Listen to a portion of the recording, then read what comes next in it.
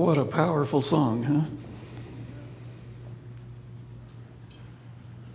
Someone asked me last week, says, Pastor, your sermons have been powerful here lately. Are you preaching these sermons just to get us ready for the evangelistic meetings? And I had to tell him, I said, no, I'm trying to get you ready for the end of this world, because I believe that Jesus is coming so soon that there's not much time left. We can see it in everything that's happening around us. We know, we can just feel it in the air. People are searching and looking for things that are happening in this world, who are not even Christians at all, are saying, what's going on?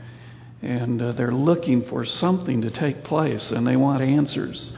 That's why I'm glad that we're having these evangelistic meetings coming up in September, because I'm praying that those individuals will come and we'll be able to share some answers with them of what they're looking for and what's going to happen in the days to come. I wish you could all come to the Wednesday night Bible studies that we're having here. We're looking at Armageddon. The word is only used once in the entire Bible, and that's in Revelation 16:16. And we're taking a look very closely at trying to figure out what Armageddon is all about. People have a lot of ideas down through the ages. Some say that World War I was Armageddon. Some said it was World War II, the Korean War, the Vietnam War, the war in Iraq. Some say it's war in Iran. Some say Russia is going to rise up again and it's going to be a war with Russia. Everybody has their own speculations about it, but we're taking a very close look at Armageddon, because it's not really a physical war. It's a spiritual war. And we discovered last Wednesday that there is a counterfeit, unholy trinity that is really going to rise up. And we're going to study this week that this unholy trinity is going to have a false Pentecost. You know what Pentecost is? Pentecost was after the resurrection of Jesus, and he went up into heaven, and the disciples met in the upper room, and they were overwhelmed. How are we ever going to share the gospel, like Jesus said, to the entire world? And so they decided that they needed a time to pray, and so they got together and they prayed, and all of a sudden the outpouring of the Holy Spirit came upon those individuals, and they went out and they began to speak in different languages, sharing the everlasting gospel to the world, and thousands were baptized in one day. And they'd go out the next day and they'd share again, and thousands of people were baptized the next day. And that just continued on till the Bible says the gospel went to the known world. That was the Pentecost there. This unholy trinity is going to come up with an unholy Pentecost. And in this process of doing so is to deceive the world to follow after the beast. That's what it talks about in Revelation. To follow the beast, to go wherever he goes, which in reality is following the devil. And when you follow the devil, you go to destruction. You follow Jesus, you go to eternal life. It's going to be one way or the other. And the book of Revelation talks about there's not going to be any in-between people. No one straddling a fence. You're either going to be on one side or you're going to be on the other. So at the exact same time that this unholy trinity is sharing this false Pentecost, at the exact same time there's going to be another Pentecost that's going to take place, where God's people is going to share what we call the three angels' message. Take your Bibles, if you would, and turn to Revelation chapter 14. I know Linda already read it, but we want to look at this. We're going to really focus on the first angel that comes out, Revelation chapter 14. We want to look at starting with verse 6.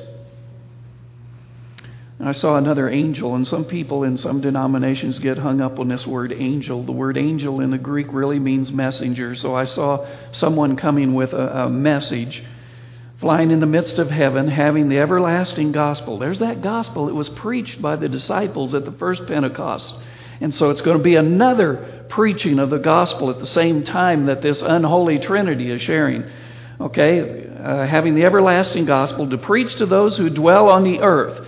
So when the false trinity is preaching and trying to get people to follow the beast, God's people is going to be preaching to follow God. And you're going to have to make a choice, one way or the other. To every nation, tribe, tongue, and people. Guess that goes to about everybody, doesn't it? Saying with a loud voice. Here's a part of their message. They're not only going to preach about the gospel of Jesus, His death, His burial, and His resurrection, which is extremely important, because there's no other way that I can have eternal life until I can understand the death of Jesus on the cross and why He died for us, and how it's not what I do, but it's what He has done already for us. Okay, we're going to have that everlasting gospel, saying with a loud voice, fear God and give glory to Him. For the hour of His judgment has come, and worship Him who made the heavens, the earth, and the sea, and the springs of water. I want to zero in on that phrase, fear God and give glory to Him. What does it mean? Is it some type of cryptic coded message that only certain people can break? Is it something that is so mysterious that it's hard to understand? When I was in the Navy, I was in communications, and one of the jobs that I had was I was in cryptography. We had to take messages that were coded in cryptic message so the enemy, whoever that might be, doesn't pull it out of the air and open it up and discover sometimes those cryptic messages was only ordering of supplies. Top secret cryptic message, ordering watermelons to come to their ship. But sometimes it was real top secret stuff, and we had to break that. Is that what this is? Is this a real cryptic message that's coming from God? I don't think it's so cryptic as what we think it is. Well, we're going to break it down. We're going to break it down into two parts.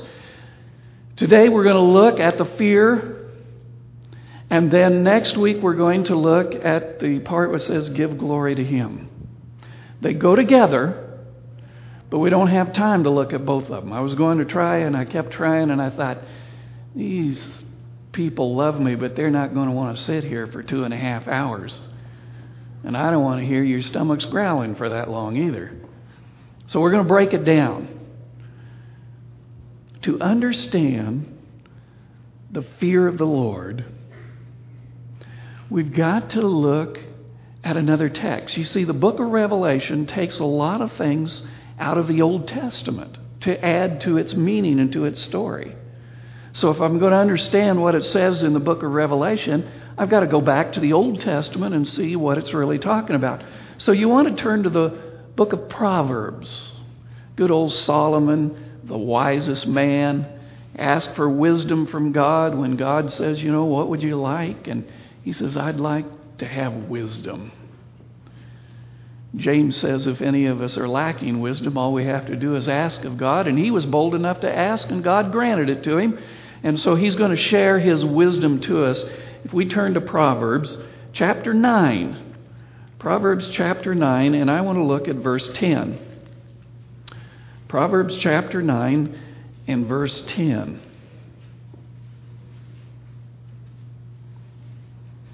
Here's our word. The fear of the Lord. That's what we saw in the book of Revelation. The fear of the Lord is the beginning of wisdom, and the knowledge of the Holy One is understanding. This is called, in theological terms, an idea of parallelism. And what we mean by that is that it has two connecting verbs that are in this particular sentence. So what it says about the first thing also includes the second thing. And so when we're looking at this, in verse 10, it says, the fear of the Lord is. There's the connecting word. Because if you look down a little bit later, it says, and the knowledge of the Holy One is. Those are the connecting. That makes it parallel. There, you can interchange it back and forth. The fear of the Lord is, and the knowledge of the Holy One is. What this is saying is the fear of the Lord is wisdom and knowledge and understanding of whom? The Holy One. It's to somehow, this message is going to come across not only about the message of Jesus, but it's going to come across in such a way that people are going to get what I call the great aha moment. They're going to hear it in such power, in such conviction, that when they hear the story of Jesus, when it is included with this knowledge and understanding of God that's going to be shared, the people are going to sit there and they're going to go, aha! Now it makes sense. And you get a flat forehead.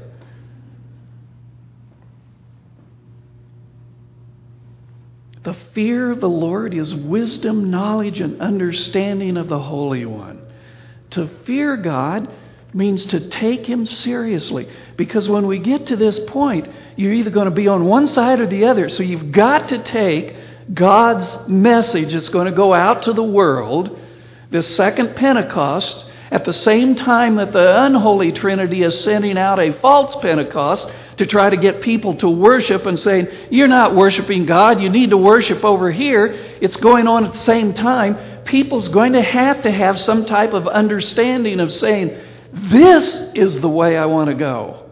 This is the power that I want to follow with. This is what I've been looking for. This is the only thing that can give to me eternal life. It's powerful stuff, what we're looking at. And brothers and sisters, do you know who's going to share this message? We are. So if we're going to share this message and share with people this understanding and this wisdom about the Holy One, about God, then wouldn't it make sense that we should know it as well too? We can't share anything that we don't know. I know you hate the illustrations of Amway, and pardon me if there's any Amway distributors that are here. But one of the things that they know that makes it so successful is if you're going to share that product or any of the products with someone else, you, before you can do it, have to be sold on it yourself. I mean, it just makes sense. If you're sold on it, you're going to be excited about it and you're going to be able to share it. And it's the same way with this message that's going to come across. Now, good old wise Solomon, he adds a little more information. The first 8 chapters of Proverbs, and we're not going to read the first 8 chapters, so take my word for it, but if you want to, go home and read it this afternoon. You don't have anything else to do other than sleep. But the first 8 chapters of Proverbs, Solomon writes about the wisdom and the importance of knowing God. He's trying to share it with his son. He's trying to teach him. He's saying, now look, son, there's many things in this world, but the one thing that you can count upon is the wisdom and the understanding and the knowledge of God. The fact is that he makes wisdom seem so important that there's nothing more valuable in all the earth. This is what you've got to have, son. You have to have this wisdom of God. Nothing else matters in this world.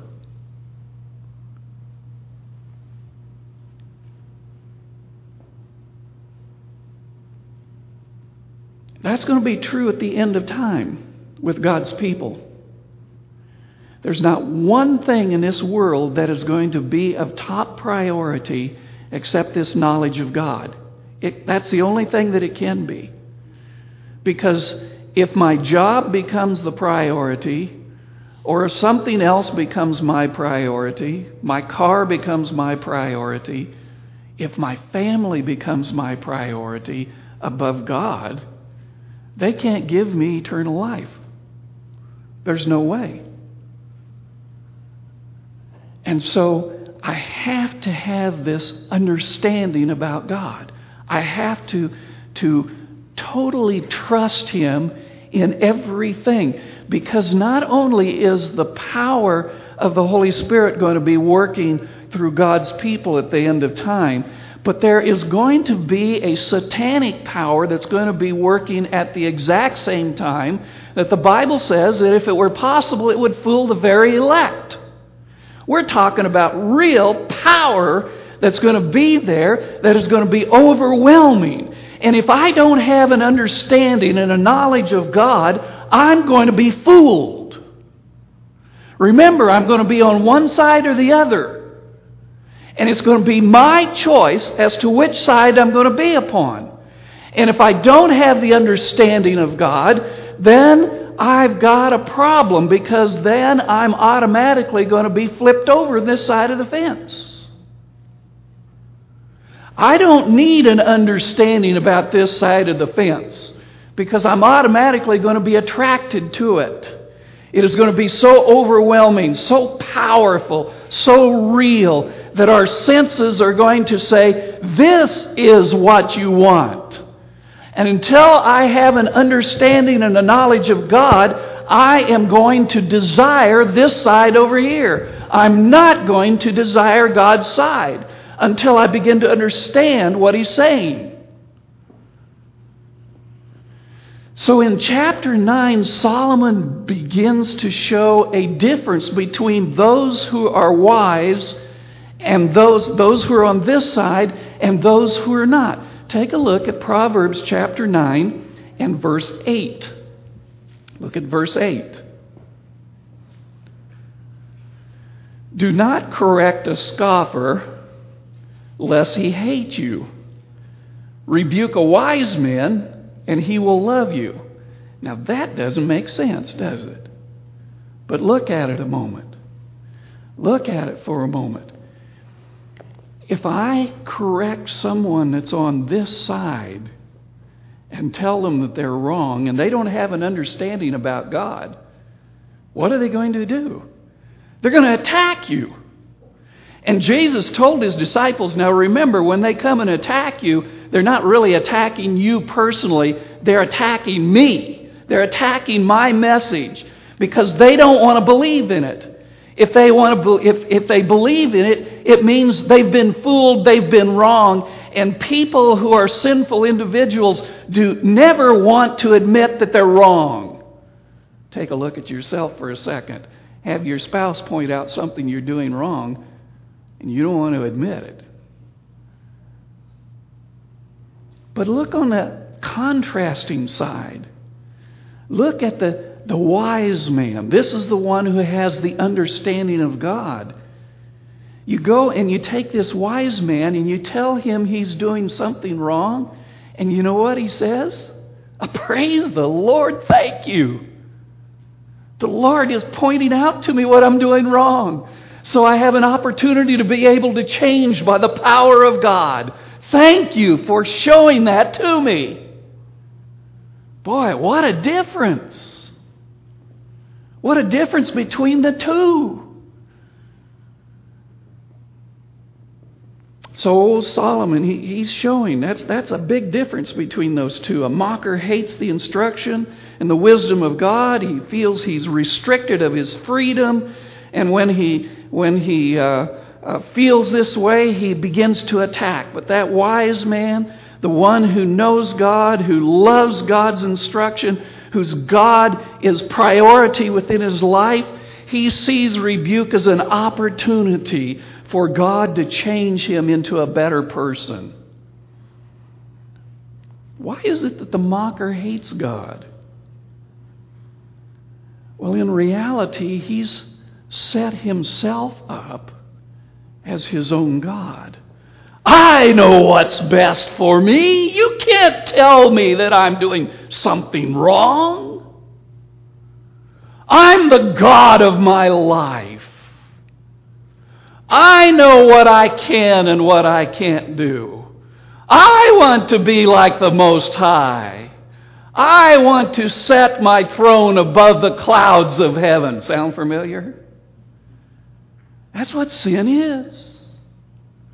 Sin is selfishness. Sin is allowing self to control. When self controls, Satan controls. When Satan controls, the wages of sin is death.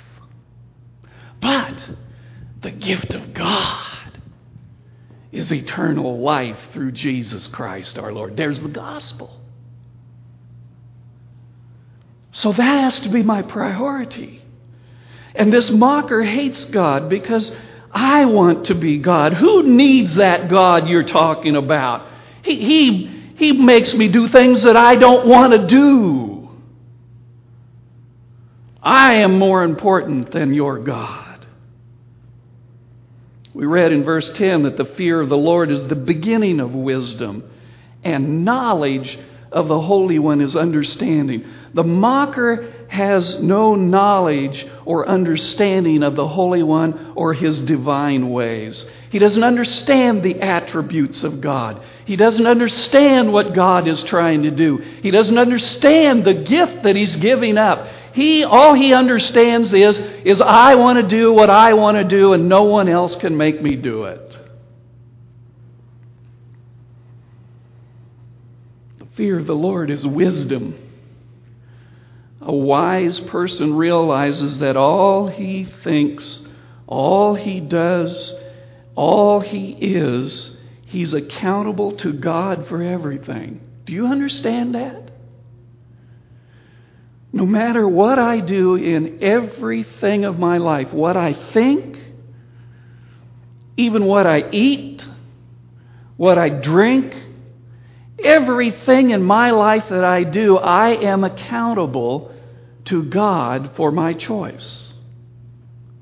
I can either allow the power of God to change me, and I say, Lord, I'm willing. You tell me what it is, and I'll do it. No questions asked, because I know this comes from God. I've used this illustration before, but I'm always reminded of the 85-year-old lady that I was giving Bible to in Chicago. Now, an evangelist will tell you, anyone that's over the age of 60 has a hard time changing their lives, especially for spiritual things. It's almost impossible to convert a person over 60. It's not totally impossible, but the reality is they're so set in their sinful ways that it's hard for them to change. Most evangelists would tell you the easiest to change is anywhere from about 20 years of age on up to about 40. Somewhere's right around in there. This lady was 85, giving her Bible studies. Very strong German lady. Those of you who've been around German ladies, you know how strong-willed they can be, or German men too. And so we were coming to the Bible about the Sabbath. And I thought, oh man, what are we going to do? This lady is so set in her ways, there's no way. This is my own sinful nature coming in. There's no way she's going to change. She's 85. We presented to her the Sabbath. She sat there quietly. I said, what do you think? She says, if my Lord says it, I will do it. Wow. Her 90-year-old boyfriend said the same thing too, and we baptized them both. He died a week later after his baptism. That's the wisdom of God. If God says it, I'm going to do it. Because He's my God. And I know, and she said, I know He will give me the power and the ability to be able to change my ways and to accept His way. And He did. So the fear of the Lord is wisdom. This wise person realizes that all that he does and all that he thinks and everything, he's held accountable to God for his decisions that he's going to make. And God says, come after me. I'll help you. I won't leave you stranded, but just come on over to my side. Make the decision to come on over. Really, if you look in the Garden of Eden, it all started with a decision. Satan tempted, but it was up to Adam and Eve as to whether they were going to eat the forbidden fruit. God already instructed to them what would happen if they did. So they knew, and they had to make their choice. Which way am I going to go? And they made the wrong choice. So it's still the same decision that we have to make today. Do I trust God enough? Do I have enough confidence in His wisdom to be able to follow His way? Because His way leads to eternal life. Do I trust that He'll give me eternal life? He says that He will. He promises that He will. He sent His Son Jesus that says that He will. He sealed it on the cross. But I've got to say, yep, or I've got to reject it. Take a look at 1 Peter. 1 Peter chapter 1. 1 Peter. That's right before 2 Peter if you're having a hard time. Just thought I'd help you. 1 Peter chapter 1, verse 17.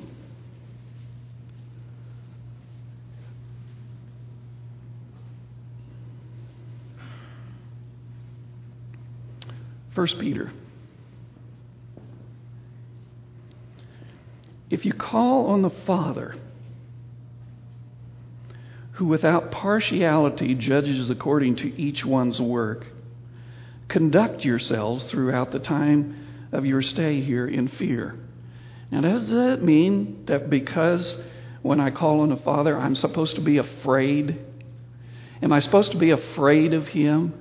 There's that word fear. Often we think of fear as being scared.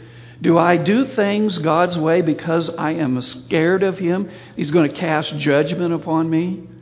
Well, there is an element of that, but it depends on my understanding of God. If I don't have an understanding of God, if the Lord is the beginning of wisdom and I don't want or I reject His wisdom, if I mock God and I reject His ways and His teachings, then in the last days, in Jesus, when He comes, something's going to happen to us. Take a look at Revelation chapter 6. I want you to see what will happen to those individuals that mock God, mock His ways, mocks His wisdom. They don't want to do it. They want to do it their way. Revelation chapter 6, verses 15 and 16. Revelation 6, verses 15 and 16. And the kings of the earth, the great men, the rich men, the commanders, the mighty men, every slave, every free man, and that talks about just about everybody, hid themselves in the caves and in the rocks and the mountains, and said to the mountains and the rocks, fall on us and hide us from the face of Him who sits on the throne, from the wrath of the Lamb. Who is it that is coming? It's the second coming of Jesus. They're saying, kill me. They're afraid of the Lamb. They're afraid of Jesus because they've mocked Him. They've done things His way. They can't stand to be when He comes in all of His glory, because when He comes in all of His glory, sin will be destroyed. It can't exist in the presence of the glorified Jesus. They hide in fear because they rejected the wisdom of the Lord. There will be weeping and gnashing of teeth, is what the Bible says, because of the great terror in facing the God of the universe. He had never been the priority of their lives, or they thought that they were worshiping and following Him in His ways, but because they were unwilling to listen and to understand and reject all the wisdom and the counsel that comes from the Bible and comes from God's people in the last days, they'll say, no, I'm going to worship God in my way. I know the Bible doesn't say that, but I'm going to do it this way because this is the way I've always done it. This is the way my parents have done it. This is the way my grandparents have done it. I'm worshiping God. And in reality, they're not worshiping God. They're following after the false Pentecost, the false Trinity.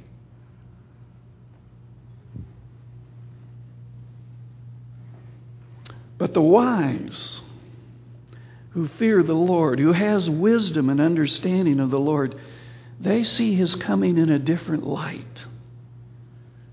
They rejoice when they see Jesus coming in the clouds.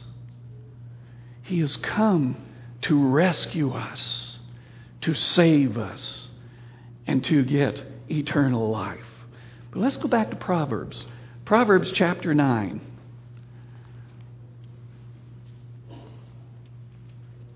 Proverbs 9.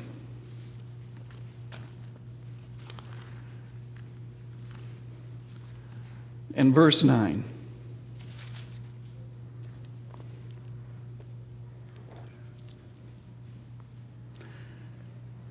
It says, again, we're talking about this wisdom, because the fear of the Lord is wisdom.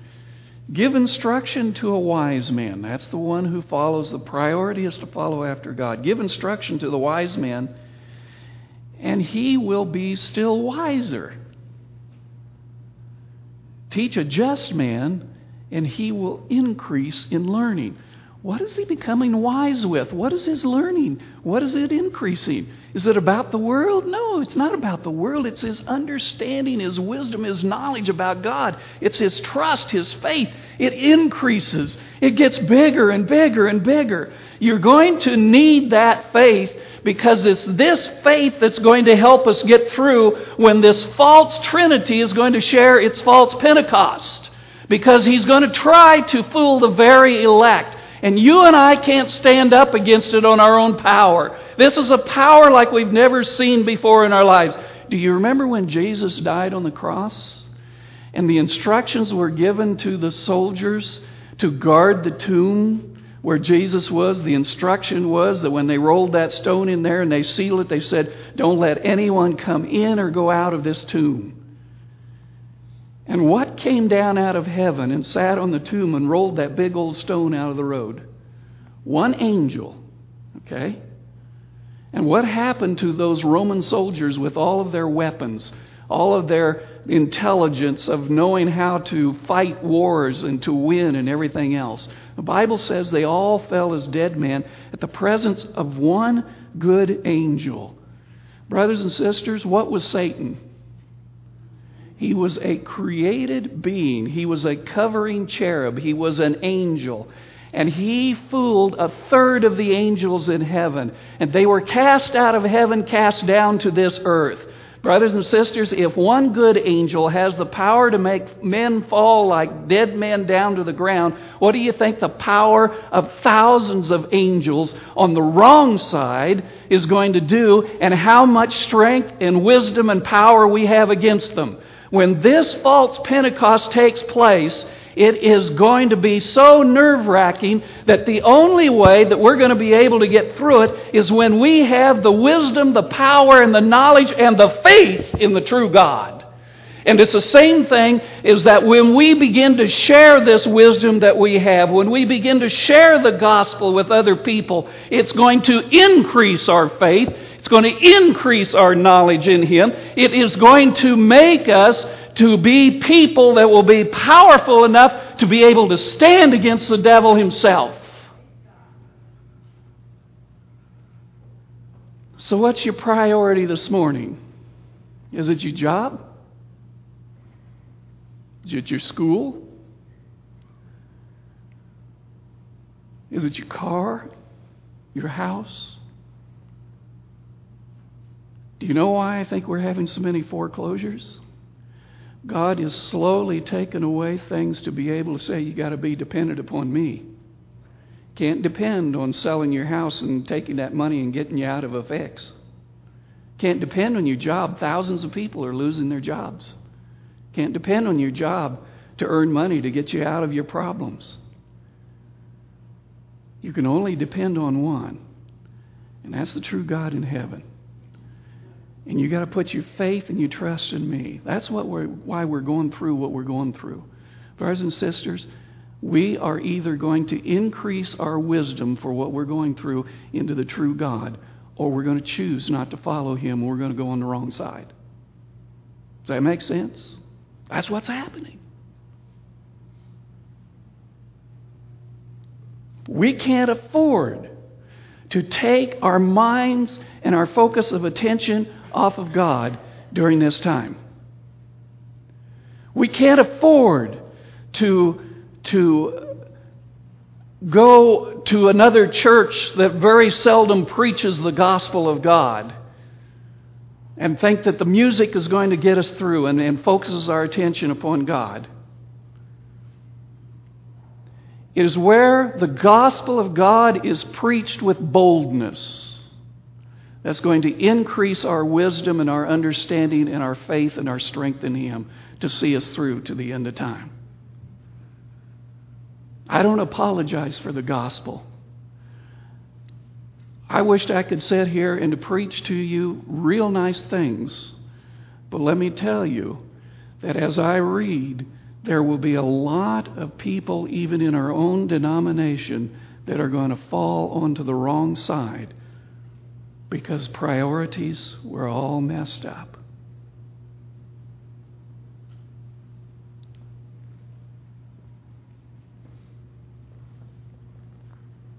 Proverbs 9, verse 11. You ready to go on, or you want me to continue? For by me your days will be multiplied. This is by God. This is for the wise. And years of life will be added to you. Does that mean that you're going to live to be 106 or 110? When will days be multiplied and life added to me? When I have my total faith in Jesus Christ and His gospel, I have eternal life. That's quite a few days added to me, isn't it? Doesn't mean, it's not a promise that says that I won't be struck down by lightning tomorrow, or I won't get run over by a car, or I won't get cancer, or won't have any of those things. But even if I do, I have the assurance from God Himself that I have eternal life and my faith is in Him. That's a pretty good promise.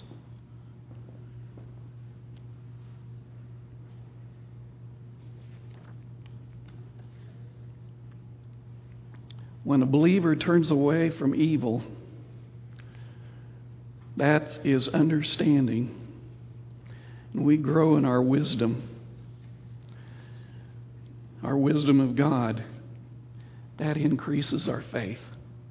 So to fear God is to understand His ways. It's not to run away from Him, but to run to Him. President Abraham Lincoln once wrote that they were having a kind of a national prayer, day of prayer, and he couldn't be at this place, the meeting place, and so he wrote a letter, sent it to him. And he's talking about the people of the United States. And he says in his first sentence, "We have forgotten God."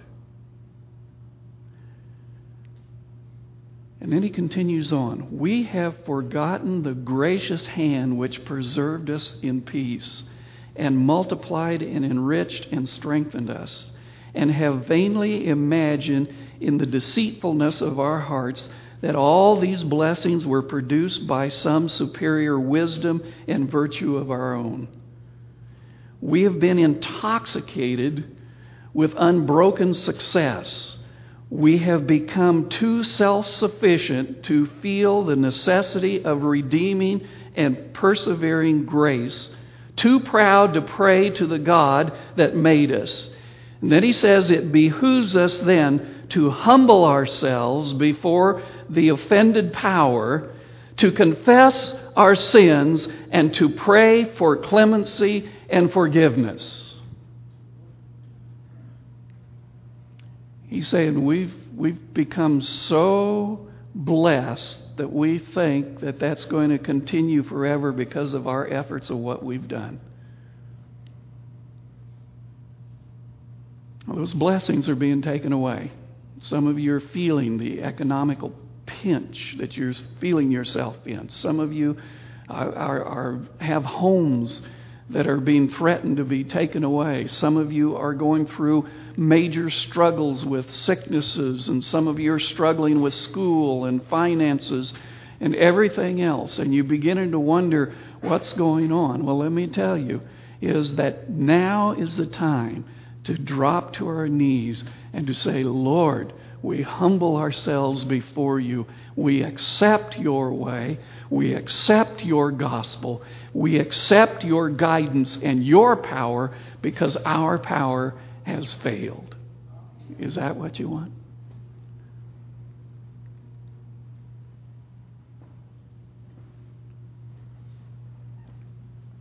Because when I come to that point of humbly coming to the Lord, admitting my own failures, my own downfalls, my own problems, when I seek wisdom and understanding, then great things are going to be done in our lives like we've never seen before. That's my desire. Let's take our hymnals. As we sing, let's kind of let this be our prayer. To God be the glory, great things He has done. So loved He the world that He gave us His Son. I want you to think about those words, because they're not just words. It is an understanding that we have to have. And we have to know about this great God who is working for His glory within our life. And then next week we're going to talk more about glory. So I want you to be here, because there was part of that. We only talked about the fear of the Lord as wisdom and understanding. What about when we begin to preach, that we're to preach about the glory? But let's turn in our hymnals to this hymn, 341.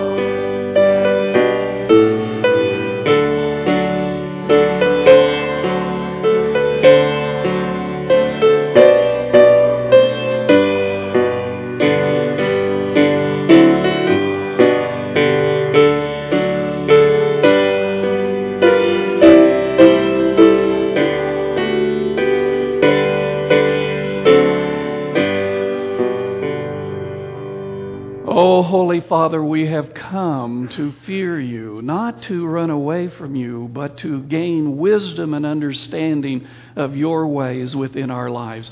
We want to make you a priority within our life over everything, over our money, over our people that we're in contact with, our jobs, our possessions, everything. For there is none of those things at all that can give us eternal life except through Jesus Christ our Lord. Give us that understanding and that power to be able to share that Pentecostal message of the gospel of Jesus and the fear of the Lord as the understanding and the wisdom that we have through you to be able to give it to others so that they will not be fooled, but be able to make the choice to come to the side of Jesus Christ and have eternal life is our prayer in His name. Amen.